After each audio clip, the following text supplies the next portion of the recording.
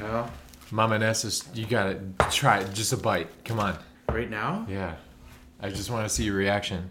He's about to take a bite out of Big K's famous peanut butter chocolate chip cookies. Wow. Yeah, right? Right? That's rich. Big K, for those of you who don't know, is my mom. Big K knows how to make whatever this is. Yeah, I don't even know if we have a name for it. It's just her cookies. It's good. It's got peanut butter on top, a layer of some hard chocolate, Yeah. and then like a cookie brownie. It's not really a brownie. It's like I don't even know what it is. It's love. It's love. That's what it is. Yeah, a couple layers of love in there. Many layers of love. Thanks, Big K. Big K. Thank you. Can she move in here? I would love if Big K moved in here. Yeah. In fact, you move out. Oh, that was mean. If you made something this good, you would understand. That's true.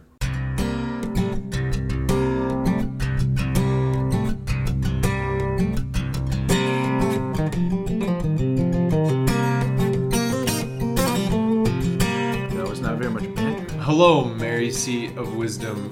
I even forgot the name of our podcast. Hello, Mary Seat Quarantine. I'm Father Tim. I'm Father Derek. We are here to talk to you about stuff. Just hanging out on a nice Columbus Day evening. Hanging out. Father Derek's eating a Big K cookie. I'm poured myself a little Port Charlotte. Tasty Isla Scotch. Very peaty, but very, very tasty. Comes from the distillery Bruichladdich. We're ready to go. After that brownie, I'm ready to scale a mountain. Yeah, man. So it's been over a week since we've done this. I feel like it's been like 4 weeks. We've had a Kevin and Kalis week last week. Could you speak up, please? Oh my gosh. So Deacon Kevin Blindauer and Father Ron Kalis sometimes do their Kevin and Kalis podcast. Deacon Kevin Blindauer is one of our two deacons here at the parish. For a while, it was only one, right? Yeah, I know. Yeah, now he's one of two. Incredible man among men. His wife Giselle is a sweetheart. She's amazing. And then Father Ron Kalis, pastor emeritus, wise, learned, joyful, good priest. Good priest. Good priest. Very faithful man. But shout out to them. Thanks for taking over last week. Father Derek was hiding in a room all week. You gonna blame me for this? Scared of all the Halloween decorations outside. It's very scary outside. It is very scary outside. Hide your wives, hide your children. Yeah, it's scary guys, it's scary out there. You got the Raphaels who have a morbid sense of humor with their lawn decorations. Then you got the Perillas down the street, Mike and Debbie, who are horrifying and making kids cry with their graveyard. The St. Tucci's have like a pumpkin guy strapped to the street light. Yeah. This is the Ridge. The Ridge gets creepy, let me tell you. We should do a Halloween podcast. I thought we are doing a Halloween podcast. Oh, are we? Welcome to the Halloween podcast, all. Welcome. I see you got a book there. I see you got a book that you made me read. That I made you read. So Father Derek and I are in our fraternal priest group, as you may know. Maybe you don't know. Maybe we should do a podcast on that. Probably one day. Our intentional Not tonight. community. No.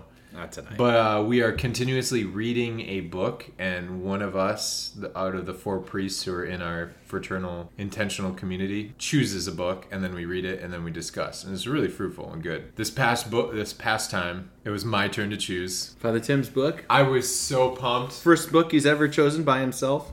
That is false. That is absolutely false. You didn't want to pick the first book. I did. Well, you guys chose it for me. Stop fighting in front of the kids. Everyone was a little nervous. Father Derek was nervous about my choice.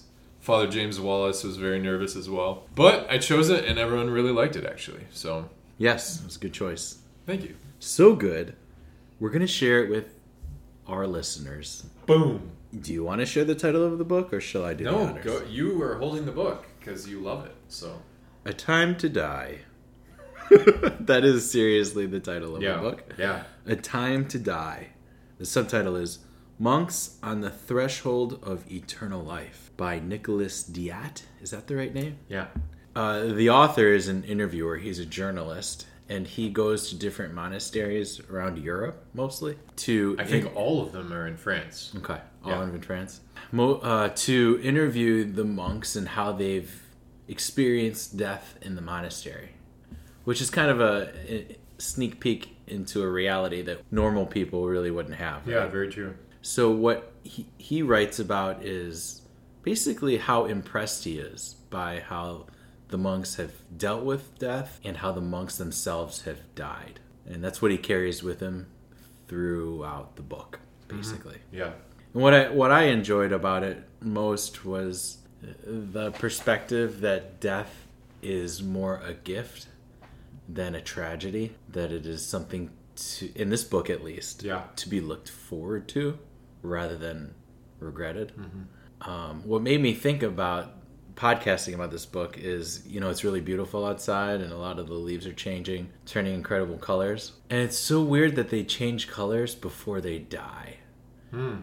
It's almost like they go out with a huge flourish and then they die. Yeah, big bang. And that's what I imagine these monks kind of do. Absolutely, and you see that in all of the stories. Yeah, how do you see that? One of the abbots in the book said, or the monks living is a preparation for their death. That their whole life is a preparation to die and to get ready for death and prepare for eternal life. And he says, it lies in their humility and simplicity. When death approaches and its hand reveals its strength, the monks remain the same. They are like happy and naive children who wait with impatience to open a gift. They have no doubts about the fulfillment of the promise. That in their life as monks, they've come to be like children who are just waiting. They're waiting for the Lord. That for them, it's just so easy for us to really see. I think most Christians truly believe in heaven, but we see heaven as a place.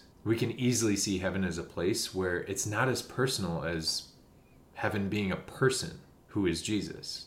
Heaven is Jesus, bottom line. Yeah, the kingdom of God incarnate. The kids are always asking, where is heaven, or what does heaven look like? Yeah. Because they're looking at it like a place.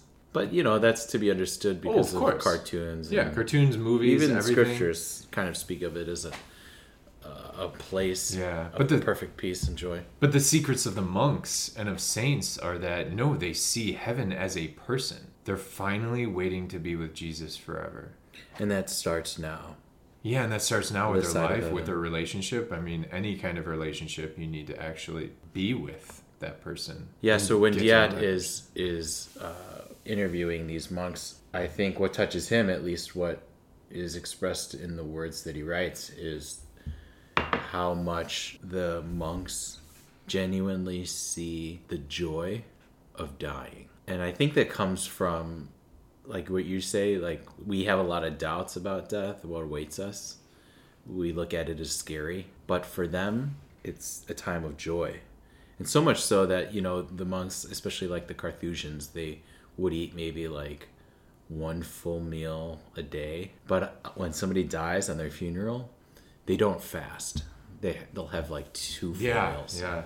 Which is really cool. It is. It's like, we are celebrating the fact that one of our brothers is now with the Lord, is with Jesus, and they believe it wholeheartedly. I think my favorite funerals that I've celebrated are the families that have this hope, this joyful hope and joyful expectation of their deceased family member being with the Lord.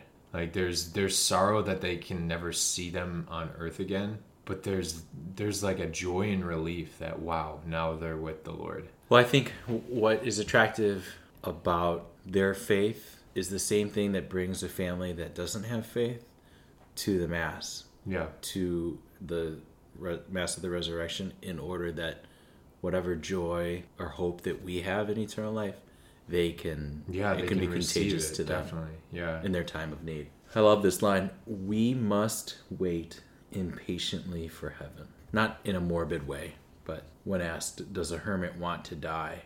One of the fathers, the abbot father, says, well, God decides that. But while modern society presents death in an unappealing way, we must move away from that vision. We must accept the darkness of the earth and wait impatiently for heaven. So, in conclusion, what are you going to be for Halloween? I don't, nor have I ever really dressed up for Halloween. It's never been a thing in my family. How about you? Yeah, I'd say when I was a kid, I don't really remember what I dressed up as. I've seen some past Halloweens here at Mary Seat. You look like Ben Franklin. Oh, I was Father Jerry one year. I was supposed to be Father Jerry. It didn't really work out. I just look like an old person. Cool. Any shout-outs? Mary Daly brought us that stew chili. Yeah, thank you for the Whole 30 sweet potato chili. Oh, that was delicious. Whole 30. Yeah. Oh, yeah. Midge made some brownies. Was it the chocolate? No, the pumpkin cake. Yeah. The that was thing. pumpkin. Yeah, thank you, Midge Mountain. Shout out to Helen McGalley. Helen McGalley. For putting together another awesome Friday Night Lights. Yeah, and starting up the... It was amazing. What would you do without her? What would we do without Helen McGalley? Helen McGalley. Let's not even think about it. What would the world be like without Helen McGalley? Helen McGalley. Less Irish. Mary Seat Quarantined is a Mary Seat of Wisdom dynamic original podcast.